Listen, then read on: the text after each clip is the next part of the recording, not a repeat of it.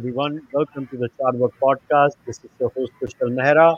All right, my guest today is Ami Ganatra, and today we are going to be talking about her book, Mahabharata Unravelled, Lesser Known Facets of a Well Known History. Ami, welcome to the podcast. Thank you so much. Namaste, everybody.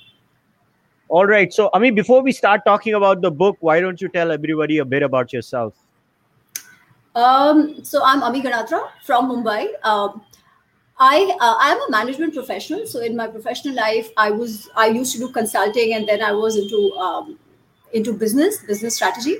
Um, Apart from profession, I'm also a certified yoga instructor. Actually, a lot of my interest in Shastra comes because of yoga. And yeah, I'm right now on a sabbatical, and that's when the book just accidentally happened. So here I am. I mean, let's talk about this first. So for Christians and Muslims, there are not a lot of options. They're stuck with one book, well, stuck or whatever. They have one book. So for Hindus, we have a variety of books. So we could maybe pick the Vedas or the Upanishads or the Mahabharata or the Ramayana, and the list is endless. Why the Mahabharata? Why did you pick the Mahabharata? Ramayana क्यों नहीं pick की? भगवान चाहेंगे तो रामायण अगला होगा. I hope. So Mahabharat happened because of the lockdown. So thanks to China, thanks to COVID, it happened. अभी जब lockdown हुआ था, so they were playing the Mahabharata. They ran the B.R. Chopra Mahabharata, right? And what happened is, few years ago, I mean, I had been reading Mahabharata, the Gita Press version. I wanted to study it in the Sanskrit Hindi. तो मैं वो पढ़ रही थी, and when B.R. Chopra Mahabharata was replayed, I put up a few posts talking about what is in the text versus what is shown in the TV series, and so that led to writing of this book. So there was interest, and I got Praveen Tiwari of Bloomsbury. He suggested that there's a lot written about Mahabharata. बहुत लिखा है लोगों ने, बहुत अच्छा लिखा है, पर बहुत ज़्यादा fiction है. So people take a character and they make the story around it from their imagination in the Mahabharata background, which is perfect. This is good. But उसके कारण क्या हो गया है that महाभारत में क्या है, व्यास रचित महाभारत में क्या है, versus what are the fictional retellings or reimagination. That was getting a little blurred.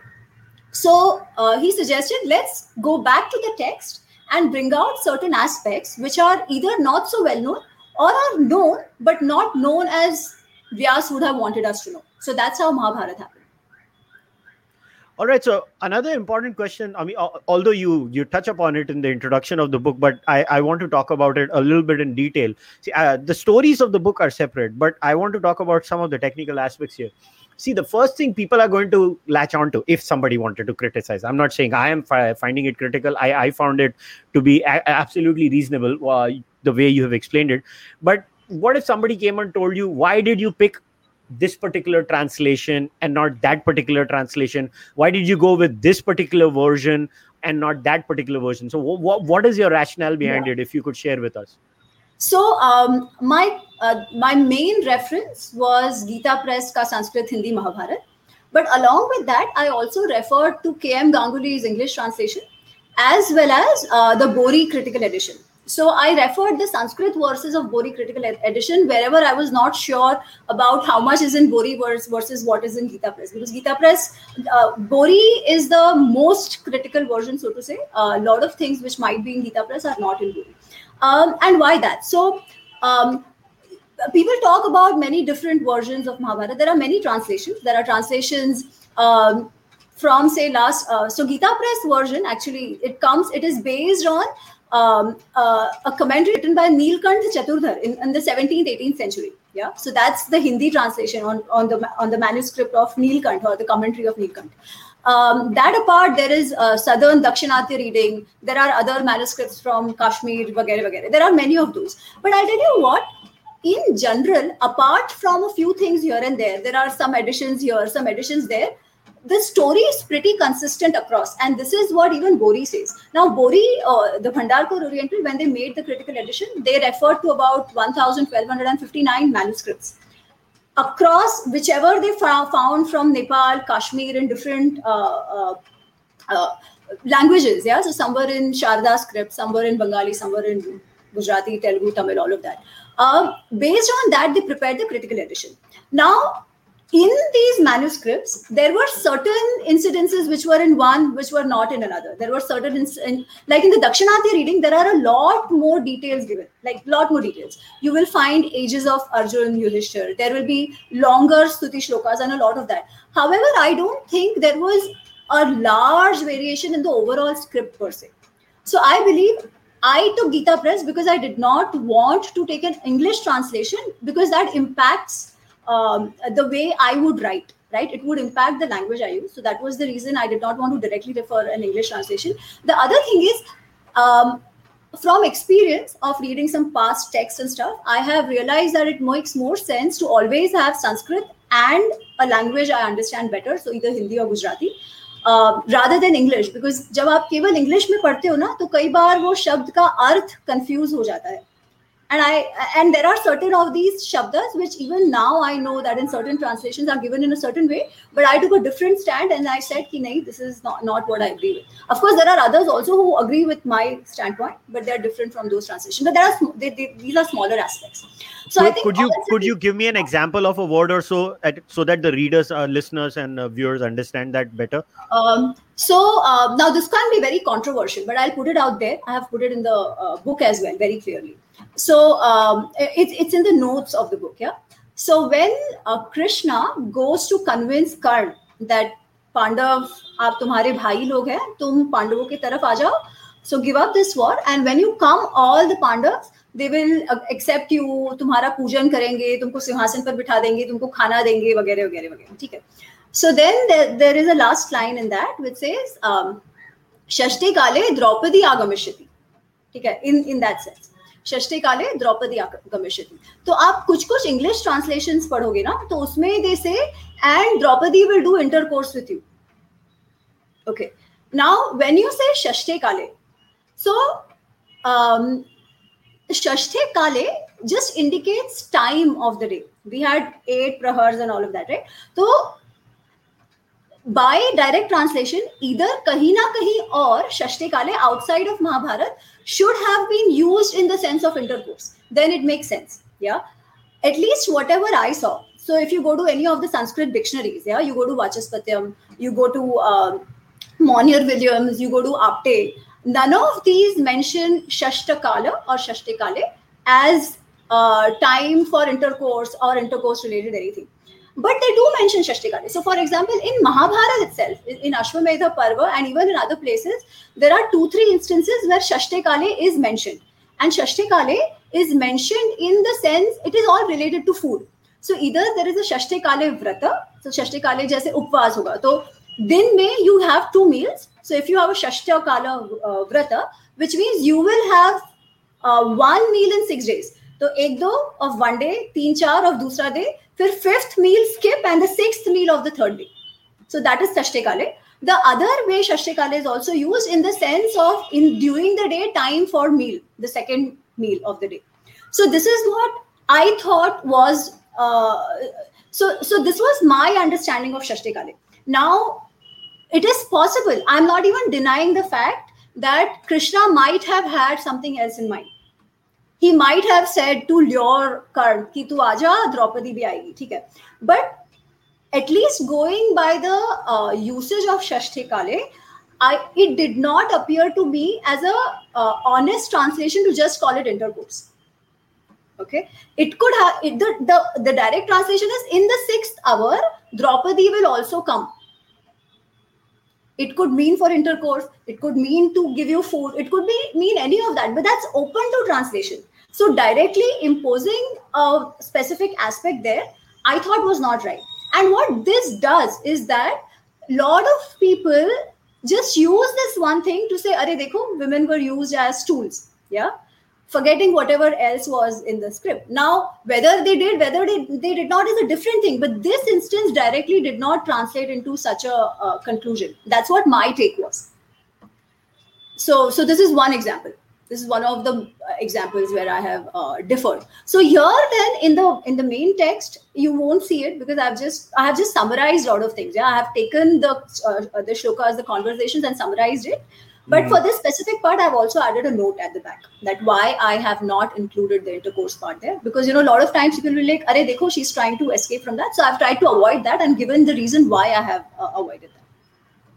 All right. So now let us get into one of the things that obviously you and I have been having this conversation offline also, that one of the reasons you decided to write this book was you said there were a lot of, I don't know what word we should be using, अभी मैं हिंदी में कहूँगा बहुत सारी गलत फहमियां हैं महाभारत के बारे में, because one of the biggest things, जैसे तुमने कहा कि महाभारत के इतने सारे वर्जन्स हैं, इतने वर्णन हैं, अभी कौन सा वर्णन उचित है, कौन सा, अभी इसमें भी है ना, वो सही कोट्स में बोल रहा हूं मैं, क्योंकि अभी कौन सा वर्णन सही है. So my logic is the oldest one is the original one, and everything else later on is just a variation as per the change of the culture and the time.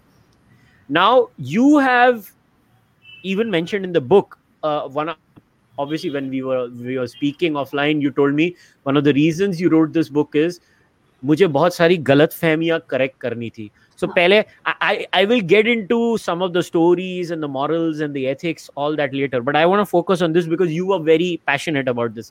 So ये कौन सी गलत फहमियां थी जो तुम्हें correct करनी थी? So in some of the conversations I was having, before the book thing even came about, there were things like, Mahabharata is a very interesting story. If you call it itihas, then it is also itihas.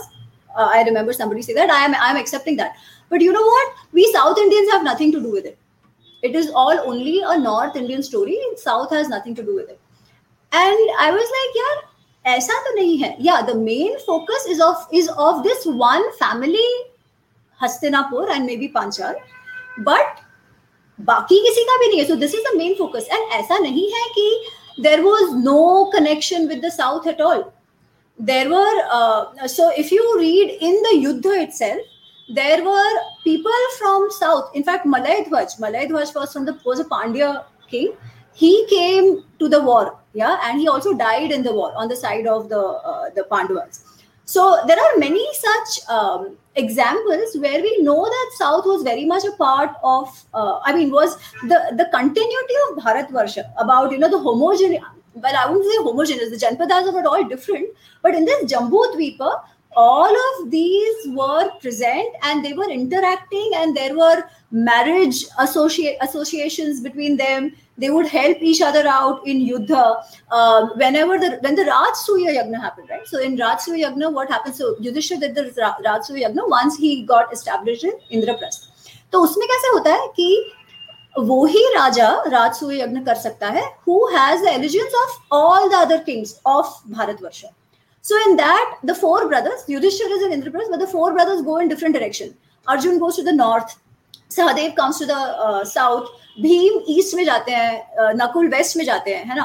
तो south में जाके क्या करते हैं? Of course they are interacting with the kings. कहीं कहीं युद्ध हुआ, कहीं कहीं द किंग सेड नहीं ठीक है, चलो we will accept and we give you tax and gifts and all that, and they all come to the Rajsuya Yagna of Yudhishthira. Only then he can be called the Chakravarti. Yeah.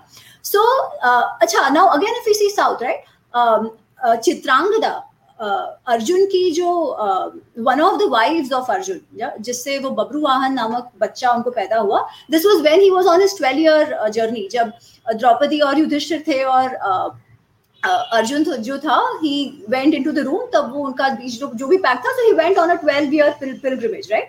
So he goes to Manipur. Now Manipur, now we think it's in the east, but Mahabharata का जो मणिपुर है वो कलिंग के आगे है. So it is a sea town, sea kingdom, but Kalinga के और नीचे जाके going towards south, yeah.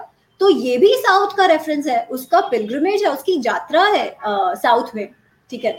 फिर इवन दुर्योधन की पत्नी जो है वो कलिंग से है. So there were many such references connecting the south to the north. So that was one of the reasons where I was like, no, somewhere even from a narrative of us being one nation, this is interesting because it's not as if India, so to say, in the current form is only a British concept, as some people tell us. We see this continuity, we see the identification even in Mahabharata, even in Ramayana. Ramayana, to chalo, we know कि वो लंका तक जाते हैं, but even in Mahabharata, it is not as if it was a North Indian story और South का कुछ लेना देना नहीं है. ऐसा नहीं था. So this is one of the things. Then the other thing is जैसे द्रौपदी की बात आप करो, ठीक है, तो द्रौपदी का जो character, she is a very independent feisty lady, all that is there, जो हमको बी आर चोपड़ा महाभारत में भी पता चलता है. But somewhere there have been certain dialogues attributed to her which almost make it sound as if this lady was like forever angry, forever wanting revenge, and somehow whatever Duryodhana or Karna did to Draupadi was justified because she was this proud lady who showed them, who had, you know, insulted them. जैसे वो अंधे का पुत्र अंधा ना, अंधे का पुत्र अंधा महाभारत में कहीं पर भी नहीं है. She doesn't say अंधे का पुत्र अंधा. In fact, वो कदाचित वहाँ थी भी नहीं. तो when the description comes of that episode of Duryodhan falling down, Draupadi is not even present there. At least that is what we are told. Yeah. In fact, जब दुर्योधन वापस जाता है and he is very upset कि already he is very jealous कि इनके पास इतनी राज संपत्ति आ गई है वगैरह वगैरह, and he tells धृतराष्ट्र कि मेरा जी बहुत डर रहा है because मैं गिरा और ये सब मुझ पे हंसे, और जो हंसे उस पे वो द्रौपदी का नाम लेता है. वो भी अंधे का पुत्र अंधा द्रौपदी ने कहा ऐसा नहीं कहता है, ठीक है. So this is the other thing, because in B.R. Chopra Mahabharata, literally Yudhishthir makes Draupadi feel कि अरे you know whatever happens, what you did was wrong, and जो आगे होगा वो तुम्हारे कारण हो सकता है. So ये नहीं है. The other thing about Draupadi washing her hair with Dushasan's blood, that makes her look as a very cunning, cruel lady, right? ऐसा कौन करेगा? All said and done, एक मनुष्य भी ऐसा नहीं करना चाहिए. So even from that standpoint, but she doesn't do that. वो मांगती भी नहीं है दुशासन का लहू. वो ऐसे नहीं कहती है मेरे लिए दुशासन का लहू लेकर आओ. So this twist comes from an old Sanskrit play only. ऐसा नहीं है कि ये fiction retelling अभी होने लगे, ऐसा नहीं है. पिछले 2000 सालों से हो रहा है, और बहुत सारे जो संस्कृत नाट्य हैं उसमें उनके टाइम से चले आ रहे हैं, ठीक है. तो ये ancient clickbait था. एब्सोल्युटली. तो वेणी समारम करके एक नाटक है, खैर उसमें भी उसका भी ये ट्विस्ट है, ठीक है. तो वेणी समारम में द्रौपदी नहीं कहती है कि लहू से मेरे बाल धो. व्हाट शी सेज इज कि मैं मेरे बाल खुले रखूंगी, और जब ही मेरे लिए जब तुम दुशासन का वध करोगे तभी ही मैं मेरे बाल बांधूंगी, ठीक है. So she is not tying a खैर. ये भी महाभारत में नहीं है, ये भी कहीं नहीं है कि मैं मेरे बाल खुले ही रखूंगी टिल यू किल दुशासन, ठीक है. बट वेणी समारंभ में कैसे आता है कि जब भीम दुशासन को मार कर आता है और उसका लहू पीता है और दुर्योधन को भी मारता है, तो उसके हाथ में लहू है, ठीक है. और वो आके कहता है कि मैं इस हाथ से, मेरे लहू पूर्ण हाथ से तुम्हारी वेणी बांधूंगा, ठीक है. तो उसका थोड़ा सा ये करके ये आ गया है कि अच्छा उसने अपने बाल धोए दुशासन के खून से. But that is also not the case. Draupadi is actually a very strong but also very rooted and very ethical character in Mahabharata. आप उसकी dialogues देखो with Yudhishthir, with Krishna. आप उसके सत्यभामा के साथ एक संवाद है where she talks about her role as a queen of Indraprasth. हम लोग द्रौपदी को केवल वनवास में या वो जब उसका वस्त्रहरण एपिसोड हुआ तभी देखते हैं, बट द्रौपदी जब रानी थी वो बहुत सारे वर्ष इंद्रप्रस्थ में रहे, बिफोर द होल द्यूत क्रीड़ा वाज प्लेड. तभी उसका क्या रोल था? So how she was, like the chief admin officer, सारे घर का, and when I say घर, it's a palace, right? There were so many people eating there, so many guests, like taking care of the entire palatial administration was under her, and she describes that. So she is a character who is very strong, and she speaks her mind, but not always कि गुस्सा आया है, मुझे गुस्सा आया है, मेरा revenge, ऐसा नहीं है. So there is this. I'll continue, right? मैं और एक छोटी सी बात बोल देती हूँ इस बात पे. So जब वो लोग वनवास में है और they are having dialogues, Bhim भी बोलता है कि नहीं हमें लड़ाई कर लेनी चाहिए, and Draupadi is also saying, she's like, my heart pains. आप 5 भाइयों ने कभी भी ऐसा कोई कार्य नहीं किया कि किसका आपने बुरा किया हो, फिर आपके साथ ये हो, ये गलत है, और इसको हम केवल एक्सेप्ट करके बैठ जाए, हमारे साथ ये जो अन्याय हुआ है ये हम केवल एक्सेप्ट करके बैठ जाए, ये सही नहीं है. एक राजा का धर्म है कि जिसे दंड देना है उसे दंड दे, और जिसके साथ जिसको क्षमा देना है उसे क्षमा दे, ठीक है. तो वो जब ये बोल रही है तो Yudhishthira is trying to explain to her कि हाँ बात सही है, पर क्षमा सबसे ज्यादा महत्वपूर्ण है, एग्रेशन कैसे खराब है वगैरह वगैरह. And then she tells him, देखो यू अंडरस्टैंड, मेरी बात आप सुनो, मुझे दुख हो रहा है seeing you in this situation. आप 5 भाइयों को, आप लोग इस तरीके से वन में रहने के आपको ऐसे नहीं रहना चाहिए, पर आप ऐसे रह रहे हो, उस बात का मुझे दुख है और इसलिए मैं विलाप कर रही हूँ. विलापयिष्यामि सुमनः तव निबोध में, तो बोलती है मैं विलाप कर रही हूँ, सुमनः, आप शांति के मन से, प्रसन्न मन से मेरी बात सुनो, निबोध में, सुमनः तव निबोध में, ऐसे बोलती है वो कि हम तो बोलेंगे, आपको सुनना भी पड़ेगा। और सारे पांडव उसकी बात सुनते हैं। जो भाव पांचों पतियां और कुंती सभी जो द्रौपदी को देते हैं, that is unbelievable. Towards the end जब कृष्ण की मृत्यु होती है और अर्जुन वासुदेव से मिलते हैं, उनको पता चलता है कि ऐसे ऐसे हो गया है, तो अर्जुन इज लाइक अब लगता है मुझे हमारे भी जाने का समय आ गया है, क्योंकि कृष्ण, हम 5 भाई और द्रौपदी, वी आर लाइक अलग अलग शरीर में एक आत्मा। अर्जुन की बहुत सारी पत्नियां हैं, युधिष्ठिर की भी एक पत्नी है, भीम की भी 2 पत्नियां हैं इंक्लूडिंग हिडिंबा, नकुल सहदेव की भी है एक पत्नी, सबकी केवल और केवल द्रौपदी है। तो वो और किसी को ये नहीं कह रहे कि हम सब अलग अलग शरीरों में एक आत्मा है, वो कहते हैं नहीं, कृष्णा, द्रौपदी और हम 5 भाई अलग अलग शरीरों में एक आत्मा है। तो ये भाव द्रौपदी का है, तो उसका कैरेक्टर समझना आई थिंक आवश्यक है। तो जो मैं गलत फहमी की बात कर रही थी, these are some examples, there are many more. Now I'm going to take this question because it's relevant to the live viewership right now. So Rakshita Ramachandra has asked this question: why are TV shows made so dramatic to fit the Indian soap template? Aren't the makers of these shows responsible to not twist facts that much? This is actually a very vital point, Ami, because look, I've read the Mahabharata, so I read Vivek Dev Roy, Gita Press, and I use some other Bhandarkar the Bori translation. So I usually, when I do my research, I use 4 or 5 parallel translations. But even I, the moment I read the scripture, I had a lot of anger about the TV show. Although, let me be on the record, it was one of the greatest things to be done for the Indian audiences. I will take it 100 times out of 100. But it does piss me off. I won't lie. It does piss you off when you realize, अरे बाप रे, इतने glaring error. So what do you make of it? So what is your take? So when you did your study, Ami, and then look, we all grew up with this, right? With the Ramayana and the Mahabharata. So what were your feelings about the TV show? Initially it was anger, yeah. तो जब मैंने 2-3 साल पहले महाभारत पढ़ा, और वो I think 2016-17 की बात है, and I'm like, अरे ये तो उसमें था ही नहीं, अरे ये क्या है, अरे ये। पर आई हैव टू से कि अगर बी.आर. चोपड़ा महाभारत नहीं होता तो आज जितने लोग महाभारत के विषय में जानते हैं वो भी शायद नहीं जानते। गलत या सही इज वन थिंग, भले ही गलत फहमी है, बट एटलीस्ट ओवरऑल तो है। नहीं तो कुशल, बी.आर. चोपड़ा को तो छोड़ दो, हमारे कितने सारे घरों में क्या मान्यताएं है कि महाभारत मत पढ़ो, रामायण पढ़ो, महाभारत मत पढ़ो, झगड़ा हो जाएगा घर पे। और इसके कारण लोग एक्चुअली महाभारत नहीं पढ़ते। That's a very particular North Indian thing, right? You don't keep Mahabharata texts in the house. गुजरातियों में भी मैंने सुना है। तो ऐसा, so see, I have heard this. My parents had once told me a long time ago, you don't keep the Mahabharata. They say घर में कलेश होता है. I was like, अब तो मैं पक्का रखूंगा. Because the Nastic in me immediately was like, damn, I have to do it to prove everyone wrong. So I kept it.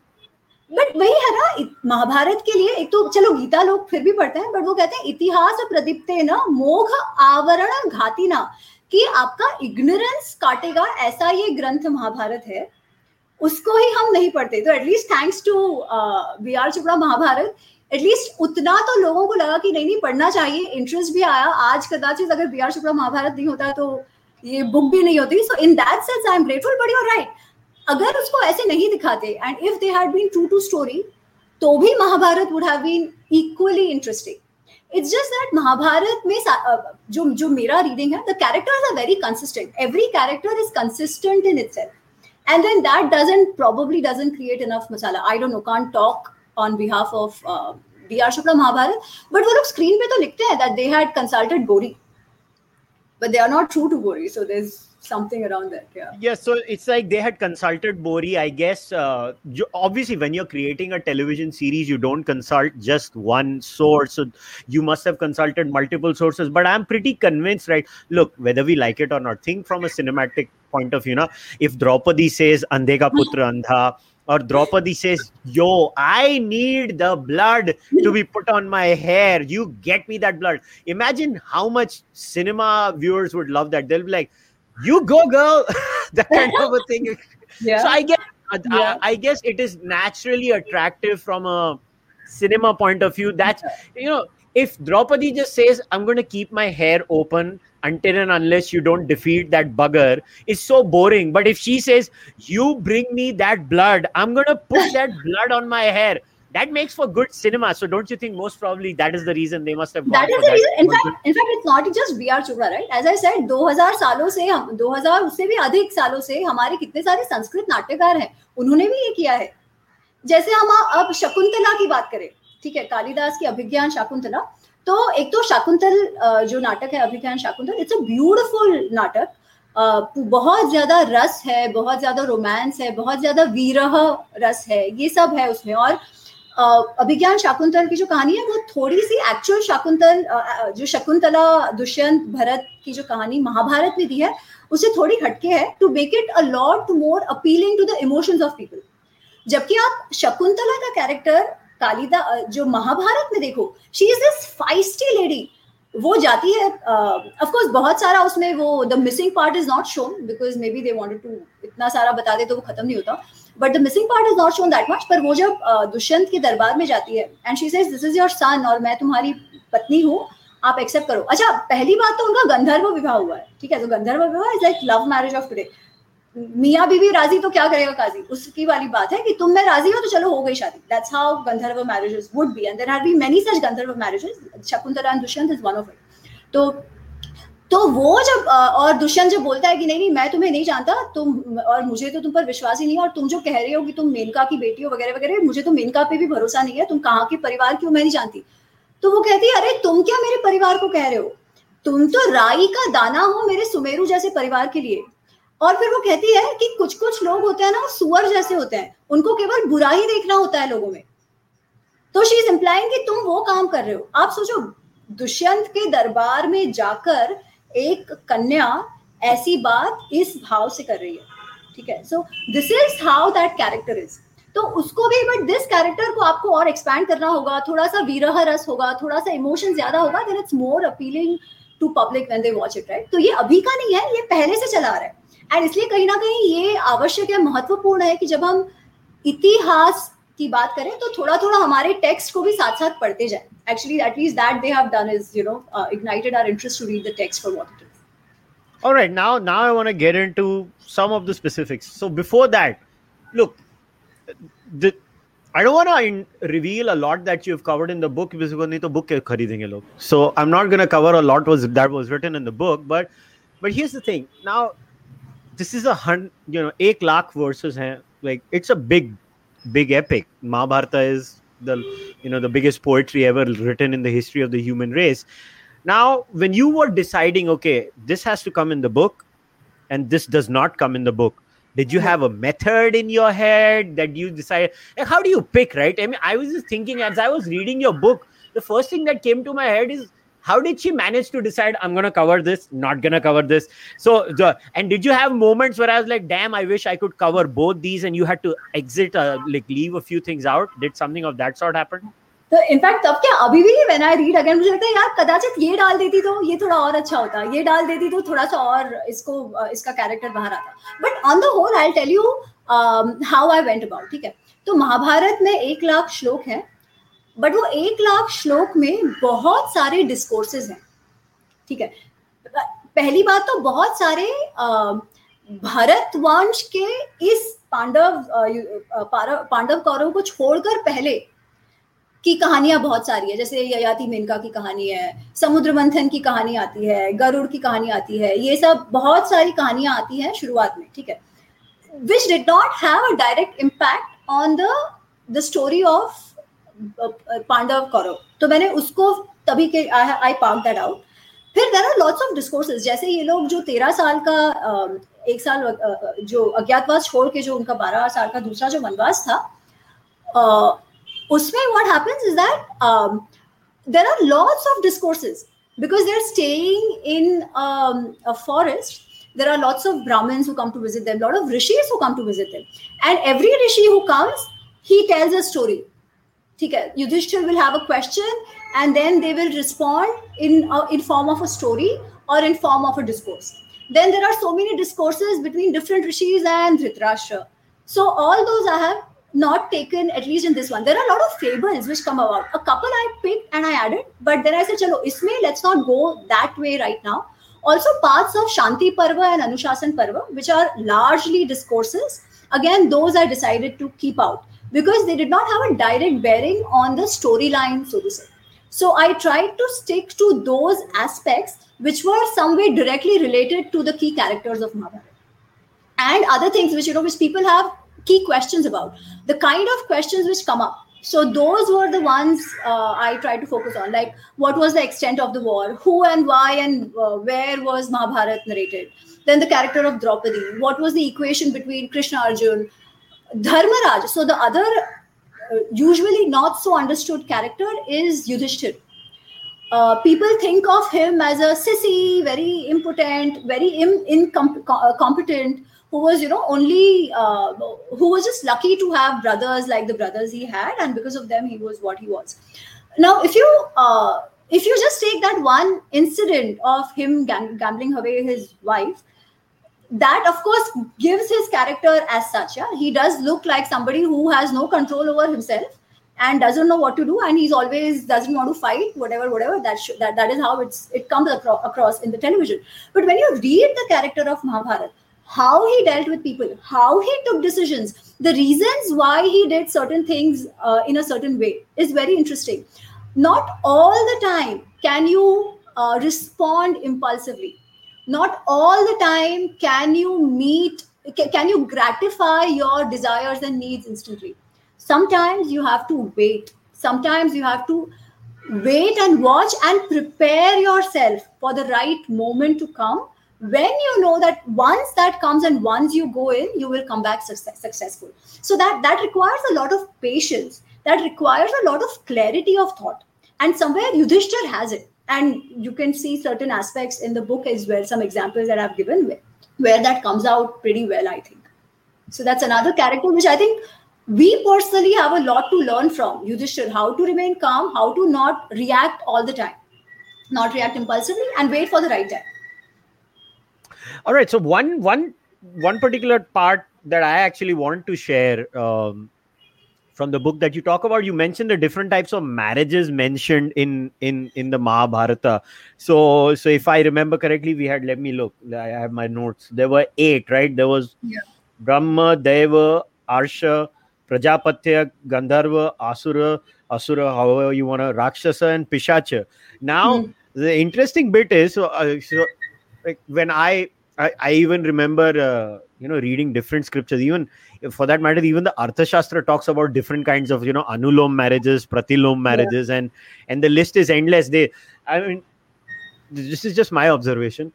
It's like the kind of obsession people had with marriage. No wonder Indians today are also obsessed with marriage. We had to categorize every bloody marriage. I was just like thinking about it today. I was like, ये जो disease है शादी वाला, ये वहां से आता है.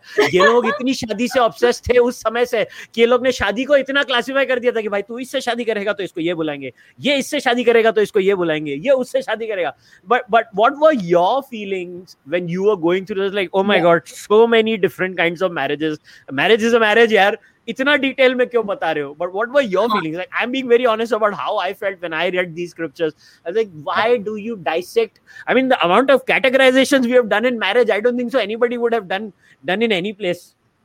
Yeah, so एक बात तो ये है कि yes, marriage and kids were important. I think when we say dharma, artha, kama, moksha as the 4 purushartha, the aspect of kam in a way is desire, but essentially it is about praja utpatti. So you need to have kids. The foundation of a grahastha ashram was also on having kids. Even the rishis were grahasthas and they were all married, right? Now, as I understand the different kinds of marriages is that if you see today, right, unless and until you are registered somewhere, a man and woman staying together are still not considered necessarily married, right? But that was not the case then. There could be different ways a man and woman come together. And that would be legally sanctioned. In one of these categories, it would fall and it would be sanctioned. Yeah, which means that the role that a husband needs to provide for a wife that had to be there. ऐसे चलो अभी she's not my legal wife, छोड़ दो. That didn't happen. Yeah. And we see that in Mahabharata as well. एक तो गंधर्व विवाह we saw Shakuntala, Dushyant, but that's not the only one. There is Hidimba. Hidimba comes and tells Bhim, right? She tells Kunti that I want a son with your son. So I desire your son. Let me be with him. Let me spend time with him. And Hidimba is considered a wife of Bhim, although the wedding was not in the usual royal way the weddings were, right? Similarly, Ulupi goes to Arjun and she says, I am infatuated having seen you. I desire you. And Arjun says, oh, no, but मैं तो jatra पे हूँ. I cannot, I am bound by celibacy. I cannot encourage this. And Ulupi says, no, you are bound by celibacy for Draupadi. Mm-hmm. Because this thing that you entered, you interfered in their privacy was related to Draupadi and Yudhishthir. So it was your celibacy is limited to Draupadi. But for others, you can still go ahead and you can still have a relation with them. That said, even if it is wrong, she says, even if it is wrong, by giving in to the desire of a woman, you are actually doing a punya ka kam. So she says, do not harass me like this by rejecting me, accept me. Okay. So Ulupi also, again, they are not wedded in the legal way, as in ki, a yagna hua or saat fere hue, aisa kuch nahi hai. This happens with others, but not with Ulupi. But Ulupi is considered as his wife. Even today, when we talk of Arjun's wives, we consider Ulupi, Subhadra, Draupadi and Chitrangada, all of them, though they were all married in different ways. Yeah. So I think somehow I see it as the society being a lot more accepting of the different kinds of arrangements. Because eventually it is all about having babies or making babies. Yeah. So that was important. And this baby had to be given a name. So if it is a legal marriage, there is no baby who's not legal. I think that's how I understood this.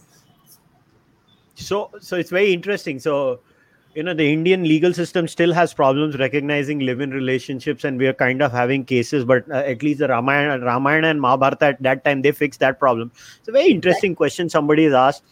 They've asked, wanted to understand if polygamy was inherently a part of Sanatan Dharma in that epoch, or was it a trend only amongst the elites? So I guess what they're saying is, what was the rule when it came to polygamy, let's say from the point of view of the Mahabharata? So were the kings allowed it, or everybody was allowed it? I think there are verses which talk about Ek Patni Vrata, which is good. But I think from Mahabharata, all these elites definitely had many wives. Yeah, all the kings and all of them, they definitely had many wives. How it was for others, I don't think I can say. So, for example, Karna also had many wives. Although he was not officially royalty, he had many wives. But for Vidur, we don't hear so. Vidur, we hear about this one wife of his and no more. Yeah. So about Sanjay, we don't even know. So based on Mahabharata, I can't say. But then there are these other natyas, like say Vasanta Sena. So I remember this one ancient Sanskrit natak, Vasant Sena, the protagonist of that, he was already married when he falls in love with Vasant Sena and again gets married to him. So he is not really a royal, but he's a commoner and he could also keep a wife like that. So I'm not sure if there were any injunctions around who could or could not have wives. I think it seems like it was not looked down upon. If you could afford, you could have a wife. Agar aap rakh sakte ho, to rakh sakte ho. Honestly, from a purely anthropological and evolutionary perspective, most polygamy rules or most of the times polygamy happens in the elites of the society. Is like you said, they are the only ones who can afford it at that point of time. So see, people never understand. So scripture is not the one that is shaping the society. I always say this in my Patreon discussions too. The society was basically the scripture was a narration of what there was around them in the society. And then later on, when people stopped writing scriptures, the reverse process starts happening when you keep going to the scripture to understand what your society should be. It's always like people were living language evolves, script evolves, and then we're like, okay, we need to come up with something where we write this stuff down. You write it down, it becomes religion or whatever you want to call it.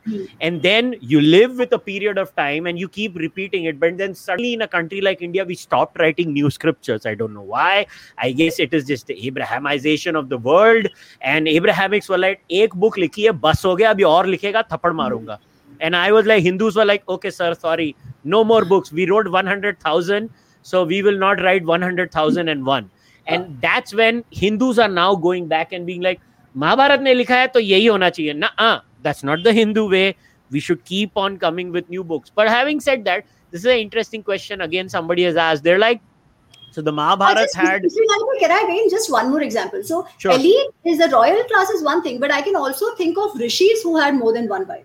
So there are people like Vashisht who probably had one, but Yagnavalkya had two, right? But again, they were elites, right?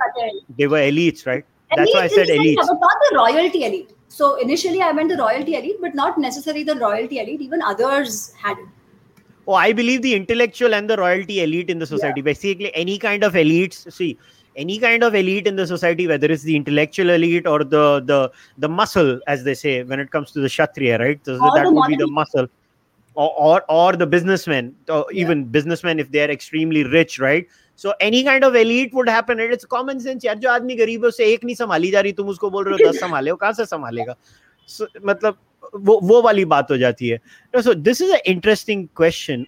Somebody has asked, should the Mahabharata be looked like a world war? Because I think Raja Bhagat was involved in one of the wars, and they say his claim is it is Baghdad. So should the Mahabharata be called an Indian war or a much larger war with much larger kingdoms? What's your view based on your reading of the Mahabharata? The geographical extent, as I understand, it definitely goes beyond the current boundaries of India. Yeah. So definitely it goes up to probably Afghanistan, parts of Central Asia. यहाँ तो वो जाता ही है. अब वो Baghdad तक जाता है कि नहीं, I don't know. I'm not sure about whether as in it goes all the way up to Iraq, but it definitely goes up to present what we call say Akhanda Bharat, so to say. Yeah, we also have descriptions of Chin, people of Chin tribe being a part of some armies and stuff. Yeah, so I would still call it a Bharatvarsha war because it is still Mahabharata, and that was the understanding of Jambu Dvipa at that point. So world war तो I don't know, बहुत दूर की बात होगी.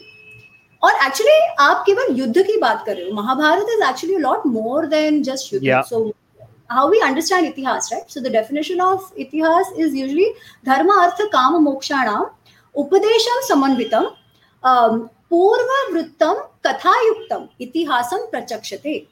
So the way Indian itihas, which is Ramayana and Mahabharata, they are typically wrote as purva vrittam, something that happened in the past. Kathayuktam, it is told in the form of stories because it was all word of mouth. People had to remember, just as we discussed, right? If it is a little more dramatic, then people would remember better. If there are allegories, then people would remember better. So said in a katha format, so there will be some aspect of katha in that. But what was the purpose of it? The purpose was not just recording date-wise kya kya hua. The purpose was to leave the readers with some wisdom with which they could live their lives on the lines of 4 push-ups. But 4 push-ups, but essentially how does the wisdom of the Smriti and Shruti, how does it boil down to actually living life? It is one thing to say, acha, wisdom hai, understanding hai, ye virtues hai, vagare, vagare. But how do you actually live it? When you say truth, is truth just absolute or are there nuances to it? Is dharma just absolute or are there nuances to it? How does it work out in a real life? So that is, I think, the biggest learning from Mahabharata.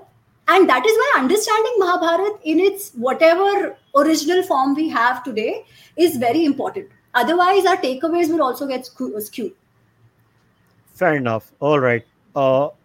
So someone has asked, and obviously my views are very well known on this subject, but this podcast is not about me. It's about your book. So Ami, what is your opinion about using the astronomical events in the Mahabharata to date it, and the same for other epics? You do touch upon it in a passing reference in the last couple of pages in your book. Yeah. So tell me, Ami, what are your views on the astronomical dating? So in Mahabharata, there in the Adi Parva, this is I think not a part of Gori, but it is there in Gita Press and other versions. So I'll still tell you what it says. It says, why have I, Vyasji narrates why he has written Mahabharata. So he says to document geography, history, genealogy, vagare, vagare, wisdom and all that. One of the things he says is also to document the positions of the nakshatra and the information about nakshatras. Okay, this is what is available in the Gita Press version. And throughout, we have lots of positions of nakshatras given. Yeah. Now, are those positions? Now, it can be that some of them come from the original text, actually, what it was. There could be others which might have been interpolated. I don't know if there is a way to separate those two out. I'm not aware of that. But I think it's an interesting exercise if an attempt is made to see what the positions of the nakshatras are based on the original text we have, which is, I think a lot of people use the Bori critical version for it, and I think that's fair enough. So, dekhte to hai what comes out. That cannot be a decisive answer to the date, but it could be one of the ways to look at it. Ki bhai, let's see how interesting it is, yeah. And then, of course, once it is corroborated with archaeology, linguistics, whatever other fields which need to be justified in order to have a particular thing, let them all work together. So I find it very fascinating to see how the dates come out based on astronomy or nakshatra. Yeah. All right, cool. So somebody has asked, what is your take on Gandhari? Bolo, Gandhari के बारे में क्या विचार है? What is my take on Gandhari? Gandhari is a very sorted woman. So the one thing I would like to add here, the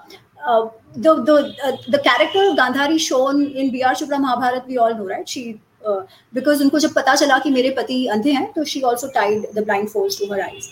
Now, throughout, she was probably the only voice of reason which told Duryodhan that what he was doing was wrong. She was the only one who probably pointed out to Dhritarashtra that what he was doing was wrong. So all this is there. Now then in B.R. Chopra Mahabharata, they show us that in the end, though, when all her sons are killed, she calls Yudhishthira and says, you come naked and I'll make your body of steel because of my tapasya. So this is not in Mahabharata, not in the version that I saw. Yeah? So that is not there. She is very consistent. Throughout, she sticks with the thing that yato dharma tatho jaya. And she tells Duryodhana also that you are not on the path of dharma. Hence, I will not even give you Vijayashri because I don't agree that you are on the path of dharma. Yato dharma tatho jaya. That is what she keeps saying. Yeah. So she is that lady who's very determined, very firm, knows what is right and wrong. However, I am not sure if the blindfolding decision and sticking to that blindfolding decision as the pivot of her life was necessarily a right decision. We all make decisions of our lives based on certain pivots. And come what may, we just stick to those pivots. It's easy. It's very absolute. It's easy. Ye kar diya hai, to ye karna hai. Somehow she does that. Somehow Bhishma does that. Ye hai, so I will just do it this way. Whatever be the situation, doesn't matter. Now, probably if she was not blindfolded, would Duryodhan have turned out different? Would she have a different role to play in his life? Because clearly being blindfolded, she had become more dependent on the others. She had to believe what she was told. Her involvement in the upbringing of her kids might have been limited. Now, this Mahabharata doesn't tell us this. I am saying based on what my understanding of what it is. Yeah. So she was stuck to this pivot in her life, and that pivot eventually led to the downfall. She's not the only reason, but she did. Could she have done something different? It is only for us to guess. But was she a bad lady? No. She knew what was right and wrong. And whenever the time came, whenever she had the chance, she told Dhritarashtra and Duryodhana and everybody that what you're doing is wrong. She told Dhritarashtra also many times that now you are lamenting that Duryodhana is not listening to you and he wants the war. पर आपको पहले ही उनको rein in करना चाहिए था. पहले से you should have taken care of him. But why Dhritarashtra? What were you doing? I would ask, if Gandhari was in front of me, I would ask her, why it had to be Dhritarashtra? You were the mother, right? Shakuni also was your brother. Of course, Shakuni's involvement, जो B.R. Chopra में दिखाते हैं, it's not that much in the actual Mahabharata. It's more in the B.R. Chopra Mahabharata. But still, right?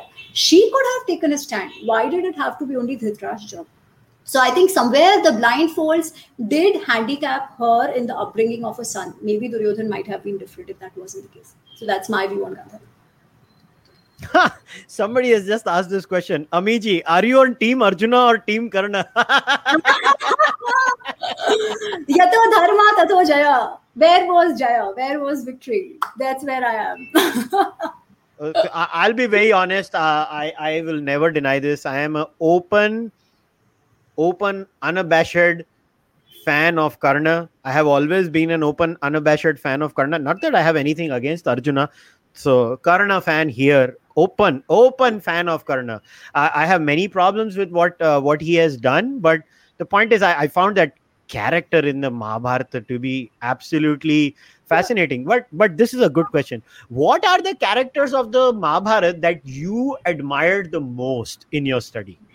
Okay, so I'll just go back to the current parts very quickly, and then we come back. Yeah. So a lot of heroism of Karn is usually based. I'm not saying Kushal ka ye view hai, but mostly it's based on because he was discriminated against. He was a victim. That's what we are made to do. We are made to understand. Now, is that the case? I don't know. Yeah. And I would say read the book. There's a chapter on Karn, and he comes up in a lot of places to understand why I'm saying so. But I'll leave you with a couple of data points here. Yeah. Was he really caste discriminated? Not sure. Because he is called a Suta. A Suta is actually a mixed jati of whom? Kshatriya mother and a Brahman father. Yeah. Kshatriya father and a Brahmin mother. And I have to just, there's been an error in this edition where I've said it ulta. So just make a note of it. It's on page 17. We have already corrected it, and quickly it will reflect in the Kindle and the other other printings as well. But a Kshatriya father and a Brahmin mother. Yeah. So in that sense, it is not really the oppressed lower caste or anything like that.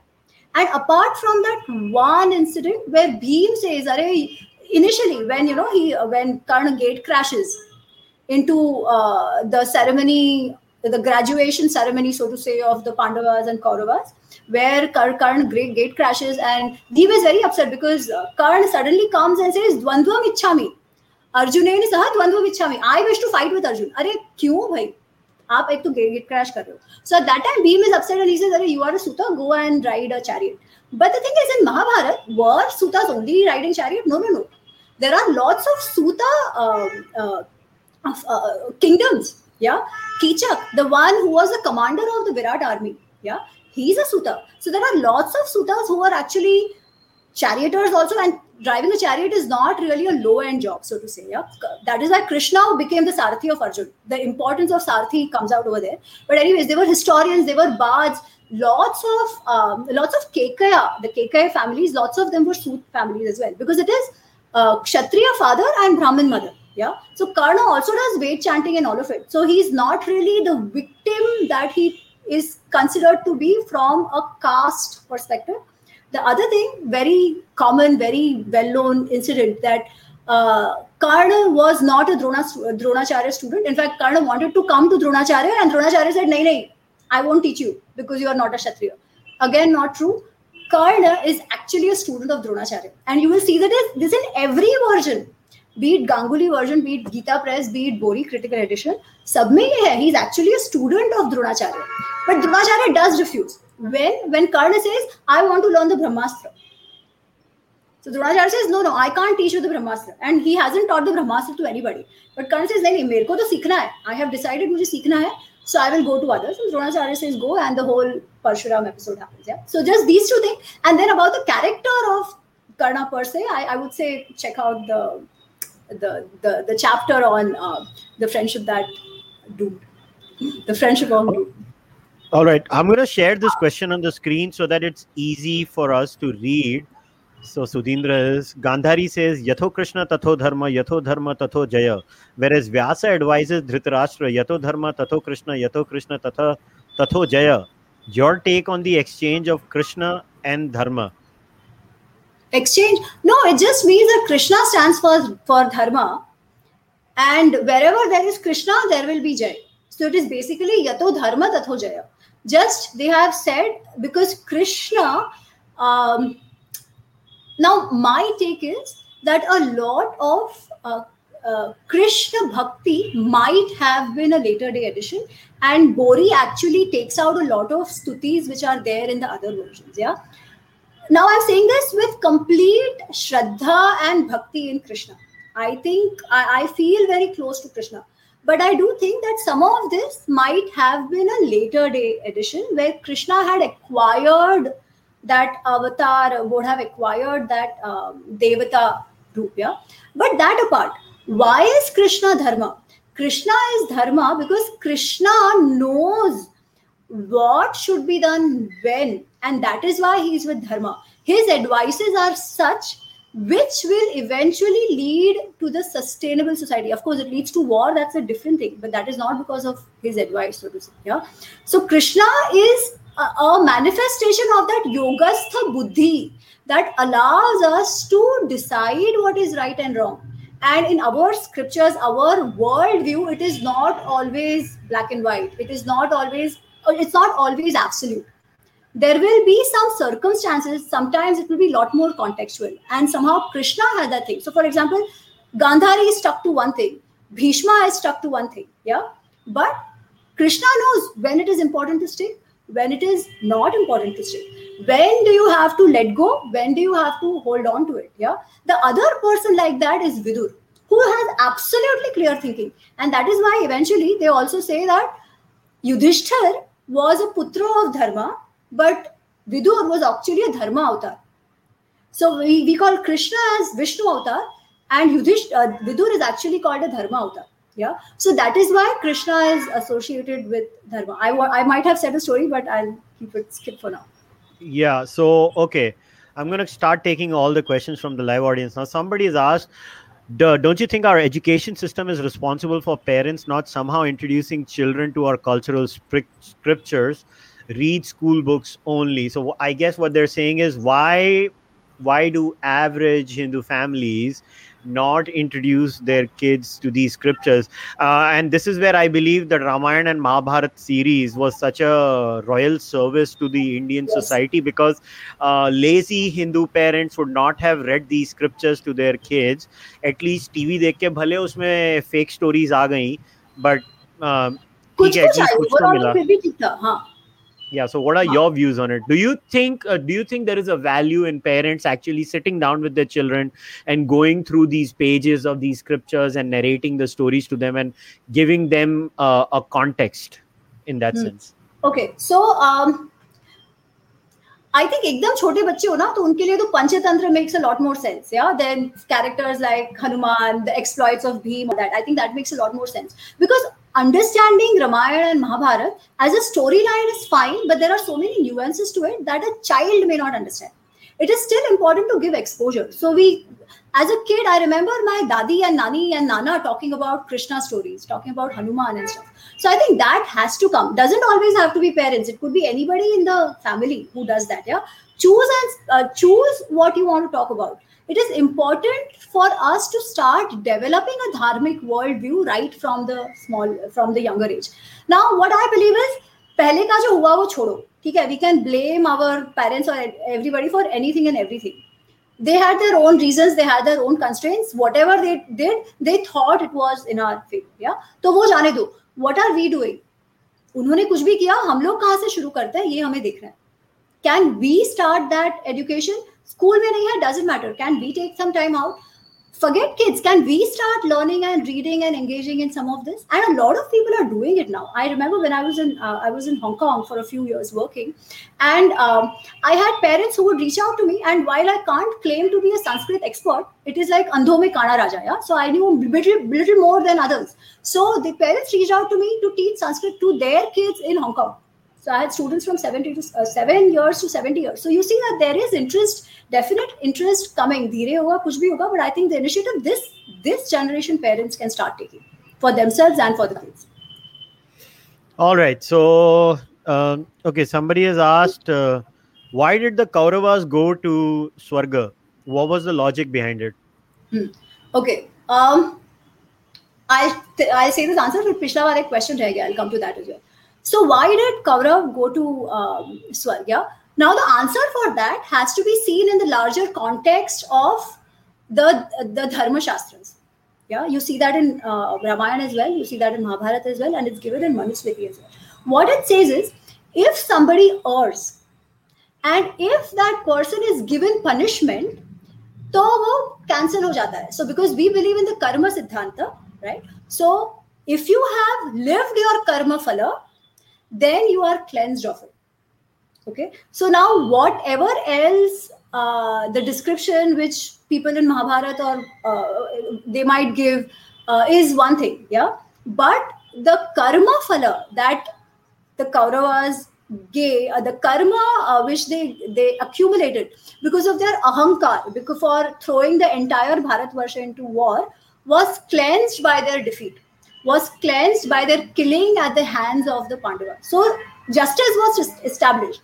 Now, when the justice was established, the karma is taken care of. Yeah, probably that was the reason they went to Swarga. And you see this not just in Mahabharata, you see this in Ramayana as well. There are instructions for the king that if somebody does wrong, you must punish that person, because if you don't punish that person, uska paap aapko lagega. But if you punish that person and the person lives through the punishment, then he's cleansed of the karma baggage. That is the usual shastric injunction that I have seen. So that might be the reason why eventually that's how it was shown. All right. So is Mahabharata, this is an archaeological question, I'll answer this. Is Mahabharata somewhat related to the secrets of Sanoli recent excavation? Now here's the thing. S.K. Manjul is heading the excavations in Sanoli, and S.K. Manjul, basically the logic is, so you have to go to B.B. Lal's work. Now B.B. Lal had done excavations around Indraprastha and all that area, and B.B. Lal gave the date of 900 BCE to Mahabharata. Now when S.K. Manjul basically did the excavations, they found similar ware and pottery around that area, and the date for that now, according to them, has to be pushed further back by at least like 300 to 500 years, even before B.B. Lal's date. By the way, there is a lot of debate on that. So to make any formative statement on that is very hard. But you want to add something on this, Ami? I just had to share the entire archaeological I think that's information. fine. I would go with your knowledge on this. Yeah, so Kushal, I think there was another question which I think I missed because I was answering about my favorite characters. Yeah. So I again in very short, I'll just take this in very short. I think every character in Mahabharata is very, very interesting in its own way, including Duryodhan, including Karn. I think Mahabharata is a very interesting play of psychological. About different kinds of psychological manifestations in people, about their dealings and all that. Most characters are usually analyzed and all that. I think Kunti is one character which needs more attention. I think she was also a very strong character, like like Yudhishthir as well. Yeah. So I think every character is very interesting, and I actually don't have any favorites. After reading the text, I don't have any favorites. I think at some point maybe I really like Krishna and Arjun. Everybody likes Arjun. That in that sense, I had a soft corner for Karna as well. But after being a little more, going a little more into the text, I think every character is very fascinating in their own sense. All right. So, okay, what is this question? Let me see. What does Bori have to say about, is it Ashtakale or Sashtekale? I don't know. Ashtakale? I don't. Yeah. No, what does Bori have to say? Bori is only in Sanskrit. Yeah. Bori does not have its own translation. So okay. Bori just says Shashtikali. I mean, the Bori is a Sanskrit thing which says Shashtikali. All right. Cool. Okay. Why was Draupadi shared by the Pandavas? Do you think it is an act of misogyny? Asks Shreyans Patel. Is polygamy an act of misandry or whatever? Misogyny. I'll tell you the reason behind this. Yeah. So usually we think of Yudhishthir as sissy, impotent, incompetent, all of that. But actually, Yudhishthir is a very pragmatic person. One. Yeah. Now Mahabharata goes at quite a length to justify why this is right. Okay. They have this whole background story of previous birth and stuff. which is one way to look at it. It was mainly to convince Drupad, because this was not a very common practice. It was not a common practice in those days as well, that one lady has more than one husband. Yeah. But what happened? So when Draupadi came, एक बार तो चलो Kunti said कि share कर लो. That's different. But when Draupadi sat there and they had to decide, so it was either Yudhishthir who could marry Draupadi because he was the eldest brother, yeah, or it was Arjun who could marry her because he had won her. Now Arjun is like, no, no, I can't marry her because you are the elder brother. I can't marry before you. And Yudhishthir is not sure if he should marry because actually the parakram had been done by Arjun. Okay. Now at that point, Draupadi is sitting there, Kunti is sitting there, and these five Pandavas are sitting there, and they are all looking at each other and looking at Draupadi. Okay. And the description is given that Draupadi Drashtva, so having seen Draupadi, what happens? All the Pandavas, some Pramathya Indriya Grama, all their senses are agitated because Draupadi is this extremely beautiful, extremely desirable woman. Yeah. And all of them have liked her. Now, interestingly, Draupadi has nothing to, and hence what Yudhishthir does, he looks at everybody, thinks for a bit, and she says, Sarvesham Bharya Bhavishyasi. Draupadi, Sarvesham Bharya Bhavishyasi. She will become a wife to all of us. Okay. Now, Draupadi is not a weakling. She speaks her mind when she has to. Yeah. Even in the court of Hastinapur, in that situation, she's talking about whether it's right. Is it in line with dharma, whatever is happening to be here? So she's a very strong lady. She doesn't say a word. She happily accepts. Which means she did not dissent. She was not against it. She was okay with it. And all the brothers were okay with it. Yeah. And then when Drupad is told about it, Drupad comes to know that it's the Pandavas who won Draupadi. He always wanted Arjun to marry Draupadi. So he was happy that, okay, chalo, ye hai. But when he learns that all the five are going to marry her, he says, Arey, what are you doing? My daughter will fall into pap if you all marry her. This is never seen anywhere. And Yudhishthir says something very interesting. He says, ek to aisa nahi hai that there are no examples. There are examples. He talks about a woman named Jatila who was married to brothers, to some brothers. There are a couple of examples he brings out from the Shastras, and he says this has happened. So it is uncommon, but it is not forbidden. Yeah, it is uncommon, but it is not forbidden. The other thing he says is very interesting. He says, my intuition will not be wrong. So I have always spoken the truth. I have always thought about dharma. That's where my buddhi is. So if my intuition is telling me this, it should be right. Now it looks as if it's a bragging, right? Arey, ye kya? Tumko lagta hai, matlab ho gaya kya? ठीक है. But when you understand the character of Yudhishthir, the kind of clarity with which he has, and this happens when somebody is deep into yogastha buddhi.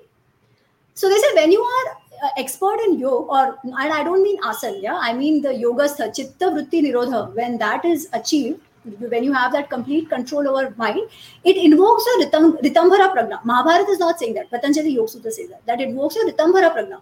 Ritambhara Pragna is that intuitive intellect which will guide you towards the right direction. And we are told that somehow Yudhishthir has it, and hence, if he is intuitively okay with it, ideally he would be uncomfortable with it, sharing his wife with his brothers, right? But he thinks it's fine. And that was probably the best decision taken by Yudhishthir in the interest of the Pandavas. And that is why he could be what he is. Yeah. And except for Karna, who once called her Bandiki, which is prostitute, nobody else ever looked down upon Draupadi. They all accepted this arrangement. They all accepted her. And as I said, Arjun eventually says that Draupadi, us and Krishna, we are like we are like one Atma into all our bodies, yeah, into different bodies. So that's how it is. Right or wrong, I am nobody to judge. But was it right for Pandavas? Yes. Was it right for Draupadi? Well, she never opposes it. She's very happy with it seems like throughout, there is not once where Draupadi says, ki mere saath aise kyun hua? Because she does lament about things she wants to lament about. Yeah, as I told you, Vilapishami, I will lament. I will talk what I want to say. So she can, but about this she has never spoken. She takes care of all the Pandavas. She also has sons with all of them. So All right. that's So someone's question is her views on the violations of Yuddha Niti during the battle, which makes the reader wonder if the Pandavas were truly righteous by the end. okay. So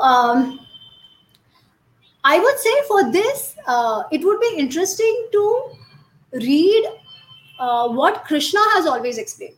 Because it is not as if this question is raised by us now.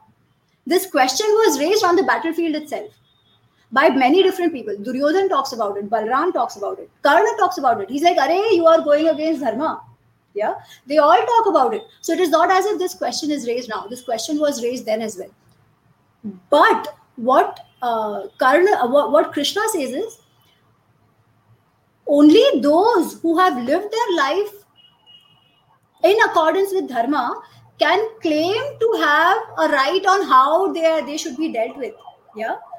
Also, it is not as if only Pandavas had broken the rules. ऐसा नहीं था, है ना? Abhimanyu, he was 16 years old. 6 big warriors, Duryodhan, Karna, Dronacharya, all of them, they attacked him. They shouldn't have, right? They killed him, and somewhere that was it. You break a rule, you don't care about it. You get your bhabhi in the middle of the sabha, in the middle of the Rajya Sabha, and you try to violate her. You try to make her nagna. You call her bandiki. All that is dharma. On what basis can anybody claim righteousness or unrighteousness?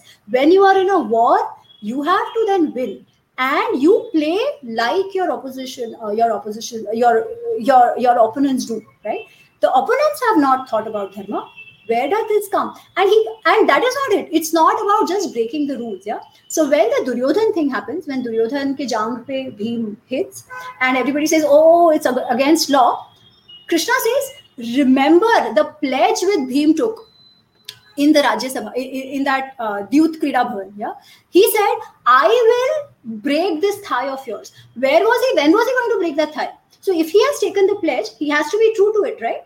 And the only chance he can be true to it is here. And Duryodhan was aware of the pledge. So if you're aware of the pledge, you don't jump too high to give your opponent a chance to fulfill his pledge. You did that. Clearly you lost. Yeah. Now if somebody is in that absolutist sense कि अरे क्यों तोड़ा, आपके साथ कुछ भी हो, आपको तो rules follow करना है, then of course if it is so black and white, one might not find it correct. But on the other side, actually it is the same kind of mindset which says, oh, terrorists have human rights, oh, terrorists are master ka beta, mathematics se master ka beta, hence he has human rights and hence he shouldn't be punished, wo kuch bhi kare, but everybody else should follow rules. Yeah. So this is the same mindset. Now depending on where you stand on the terrorist question, this is exactly where Mahabharata is with respect to the Kauravas and Pandavas in the war. All right. That's my take. All right. So someone's written Krishna, Vidur, Yudhishthir, and Bhishma. Who knows dharma better and behave accordingly, according to you, I guess. Krishna. So whose explanation or kiski niti and understanding of dharma, I guess, was the best as far as you are concerned when you read the Mahabharata? Yeah, Krishna, of course, right? Because Krishna is the role of Krishna is like a mentor who actually is like the Buddhi. So Gita way, there is this very the famous picture of Gita is Arjun standing on the Rath and Krishna being the Sarthi. And in Katha Upanishad, there this thing comes that Buddhi to Sarthi iti, that our body, we are like a Rath. The horses are the Indriyas, our senses. They go everywhere. Basically, we do whatever our senses desire. Yeah, they go everywhere. The mind is the rein which is supposed to hold it. Now, if your buddhi is not proper or the sarthi is not well trained, he will not be able to control the horses and they'll run wherever they want. Yeah, your man will be very loose, not under your control, and run wherever they want. Hence, your buddhi, your intellect, your prajna has to be the sarthi. And Krishna is that sarthi. He is Yogeshwar. Yeah, even Gita tells us he is Yogeshwar. He's expounded the Gita. So his understanding of dharma is the best, not only in the sense of understanding Shastra. Because frankly, Bhishma understands dharma. His entire discourse in Shanti Parva very clearly says, What is an exceptional apad dharma, which is an apad dharma situation? What is dharma? What is adharma? He's very clear. He knows that probably, I mean, he doesn't say it, but he knows Duryodhan is on the side of adharma. He still fights because his pivot in life is his adherence to the throne. Right? So while he knows it, his action doesn't necessarily show it. Vidur is very interesting. Yeah. Vidur also has complete understanding of dharma. The parts of Gita, a lot of parts of Gita, you find it in many places in Mahabharata. Gita may they all come together, but you find it in many places. Kuch shlok mein, the same thing has been given. So Vidur also understands. And Vidur is also someone, I believe, who's lived his life accordingly. Now his sphere of influence was limited. He was not a warrior.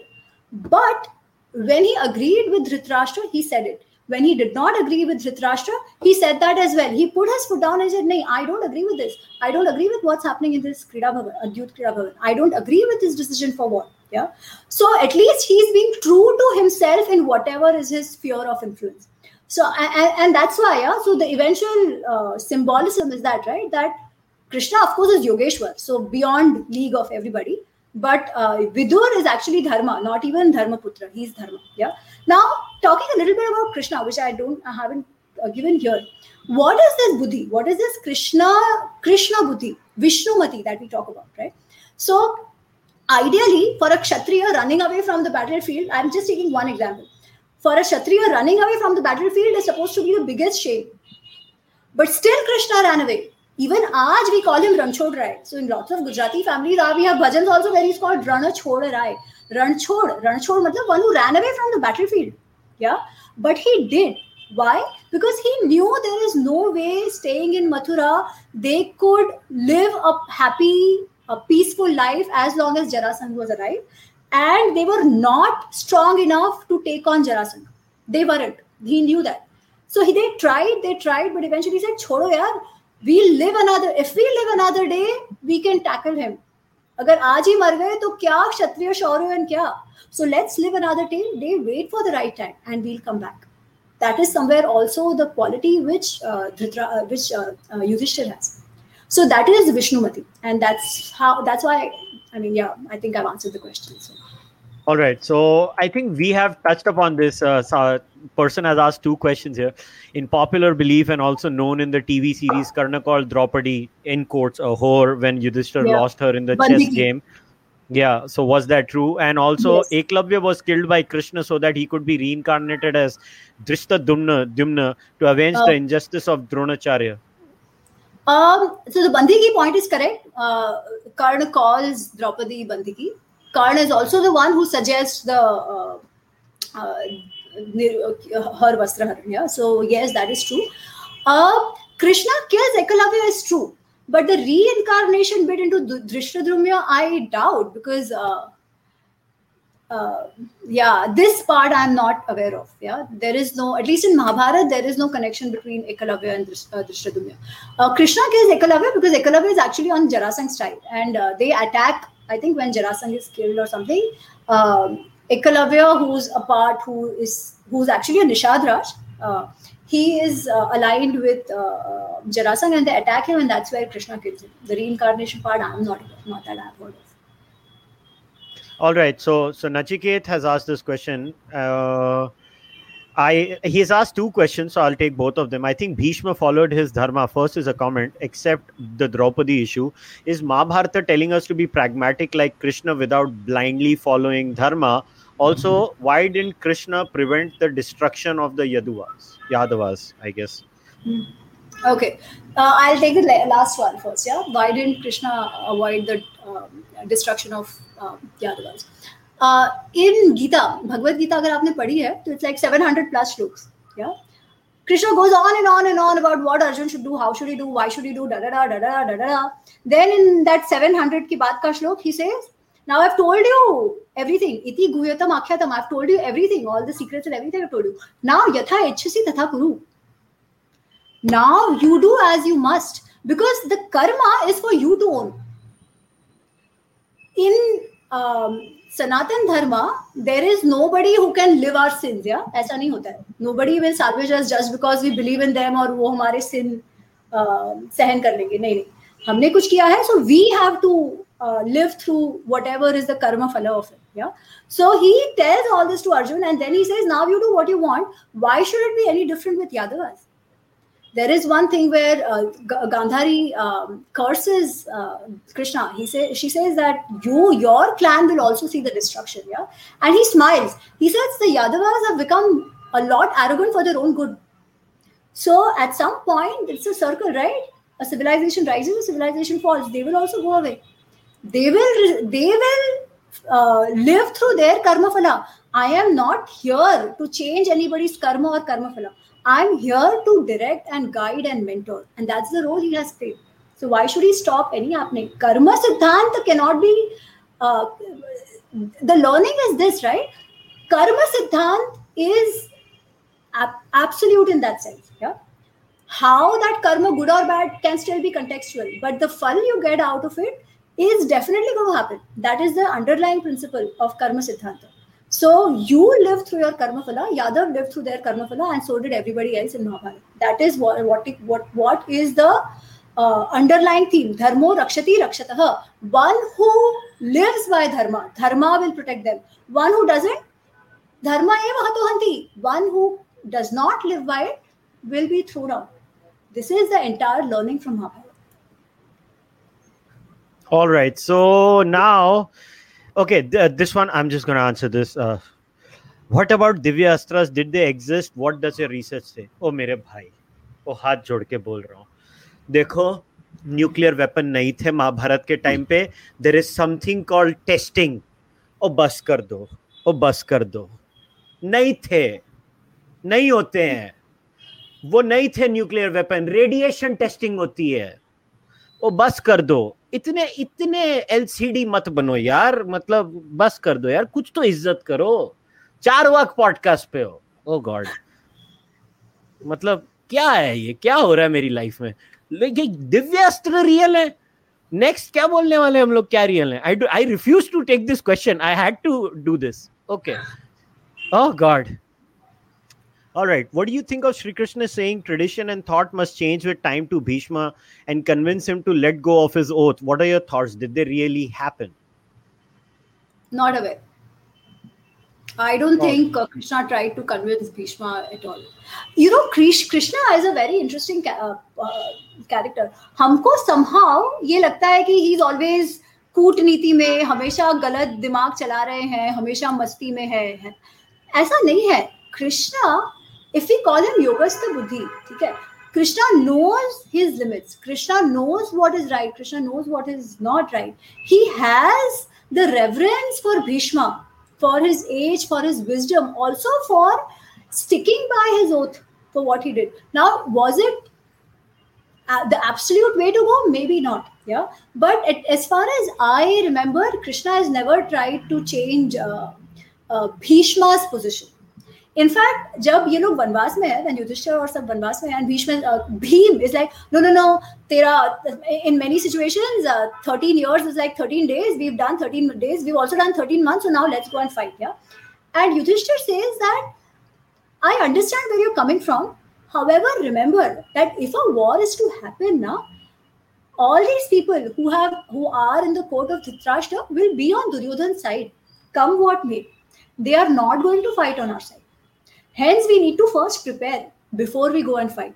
Yeah. So nobody has tried to change Bhishma's thought. As far as I know, now Mahabharata is so huge, 1 lakh श्लोक, मेरे से भी कुछ इधर उधर miss हो सकता है, but ये मुझे पता नहीं है. So I will concede that. All right. Now I'm going to take this question. Okay. I think you do touch about this in the book too. So the question is, with cycles of yuga repeating every time, what do you think would have happened in some earlier cycle of a yuga? I don't know. I mean, I'll let Ami decide. She's not a mind reader, I guess. Would Mahabharata have happened? Have you touched these aspects on some point of time? I think they're going into an inception mode right now. I'll tell you where I'm coming from. Okay? So there are lots of ways Mahabharata is understood and read and all that. My view was more at the Laukik level, without getting into yugas, without getting into all of that. Yeah. Because I feel that there is a purpose to the story, right? As I said before, itihasa pradiptena moghavarna ghatina. The ignorance has to go, the wisdom has to go. So I did not get into the other aspects of it, the yuga stuff. I didn't get into it. There are others who might be interested. My focus was hence main on the storyline, from understanding the characters, bringing a consistency in the characters as Mahabharata has told us, and talk about it. So I haven't touched upon that, nor have I really done any study in that. All right, this question, I'm sharing it on the screen. It's a good question. Is there a puritanical trend to interpret the Mahabharata and even Ramayana in a narrow way? For example, removing the bad things the good do? It's a good question. Um, Raviji, I don't know if there is removing of bad or good. Yeah. So, for example, when we see Mahabharata, at least the versions we have, yeah, at least the versions we have, and I'm assuming they are what they are. Whatever rule breaking was done by Pandavas for Kauravas, it is mentioned. We look at it, there might be people who say ye sahi hai, there might be others who say ye sahi nahi hai, but it is there. Yeah. Going back to Ramayana, the killing of Vali, which is very controversial, it is there. People have different views of saying, Are, maybe people justify it in different ways. That is one thing. Yeah. So is there a actually what you say, I how do I say this? So, for example, there are certain shastras or certain literature which has come about in the bhakti time. Yeah, I think a lot of those works, I think, have this. I have seen this trend in that. Yeah, to not ascribe anything bad to say Ram, or not ascribe anything bad to Krishna. I think there has been a bit of that, but in the original Ramayana, Valmiki Ramayana that we have, or the Gori or Gita Press edition of Vyas Rachit Mahabharata that we have, it is not there. But there are works based on that where it might have happened, and it has happened. Because somewhere you want to see your Ishta Devta in the perfect form. And I would say it is not whether the Ishta Devta was perfect or not. He might actually have his reasons for doing that, but somehow you want to explain it to yourself, and maybe it's the need of the time. So again, every shastra is also, as Kushal was saying, right, it is not as if the scriptures define the society, but a lot of times the society defines the scriptures. So that might have also led to a certain kind of works that were created in certain period. Yeah, but the original ones have intact what they have. All right. Okay, Ami, I guess we've taken all the questions. So before we wrap things up, are there any last things that you want to say? Go for it. No, I think I'm just happy. I love the questions. Mahabharata is a topic we can talk about kitna hi ghante tak. I think that's why also it was so interesting to me to talk about it and write about it. So I would say do give this book a read. Those who have read the Mahabharata might know a lot of things that have already happened. So from you, I would love to hear if I could have done anything in a different way. If there are aspects, this is my first book, so there could have been some errors here and there. One I told you, others we've used, hopefully taken care of. Do let me know, and I just hope you all like the book. So give it a read. Thank you so much. All right, guys, time to wrap today's discussion up. But before we wrap it up, I want to thank Ami for writing this book. I think she has done a brilliant job in writing this book.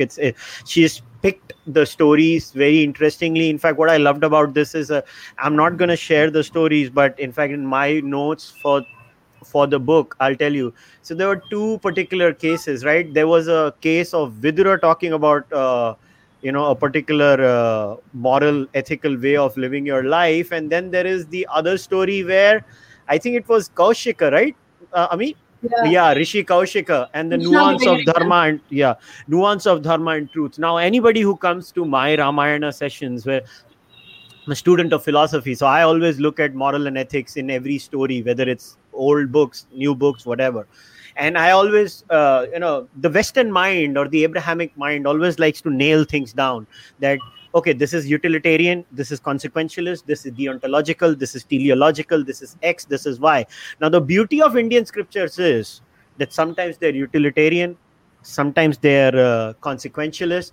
And even within a scripture, you'll see contradictions, which for me, at least as a student who likes to study religion, not from the lens of a believer, from the lens of a person just looking at ancient people, who just to me, these were ancient people who wrote these books. I don't see any divinity in them. I don't mean to say that you have to agree with me. You could think these are divine beings writing these things, but to me, that is the one thing that I love about these texts. I think the Ramayana, the Mahabharata, the Bhagavad Gita, or even the Upanishads, these are fascinating texts, and they showcase how ancient human beings think. So as far as I'm concerned, Ami has done a beautiful job in this particular book of taking out the beautiful aspects and sometimes even the contradictory aspects within the Mahabharata.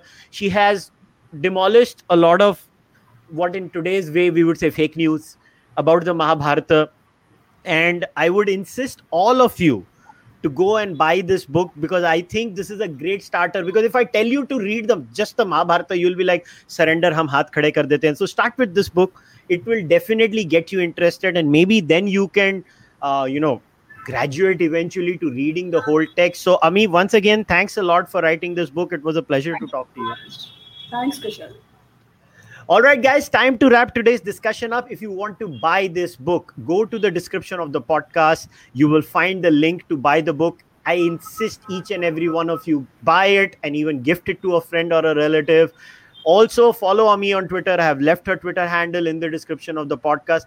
If you like what this podcast is doing, please like the video, subscribe to the channel, leave your comment, become a member on YouTube, or maybe a subscriber on Patreon, buy the Charvak podcast merch, or send your donations to UPI. I'll see you next Monday. I think I'm going to be talking to Vikram Sampath about his second volume on Savarkar. Until then, take care. Goodbye. See you next time.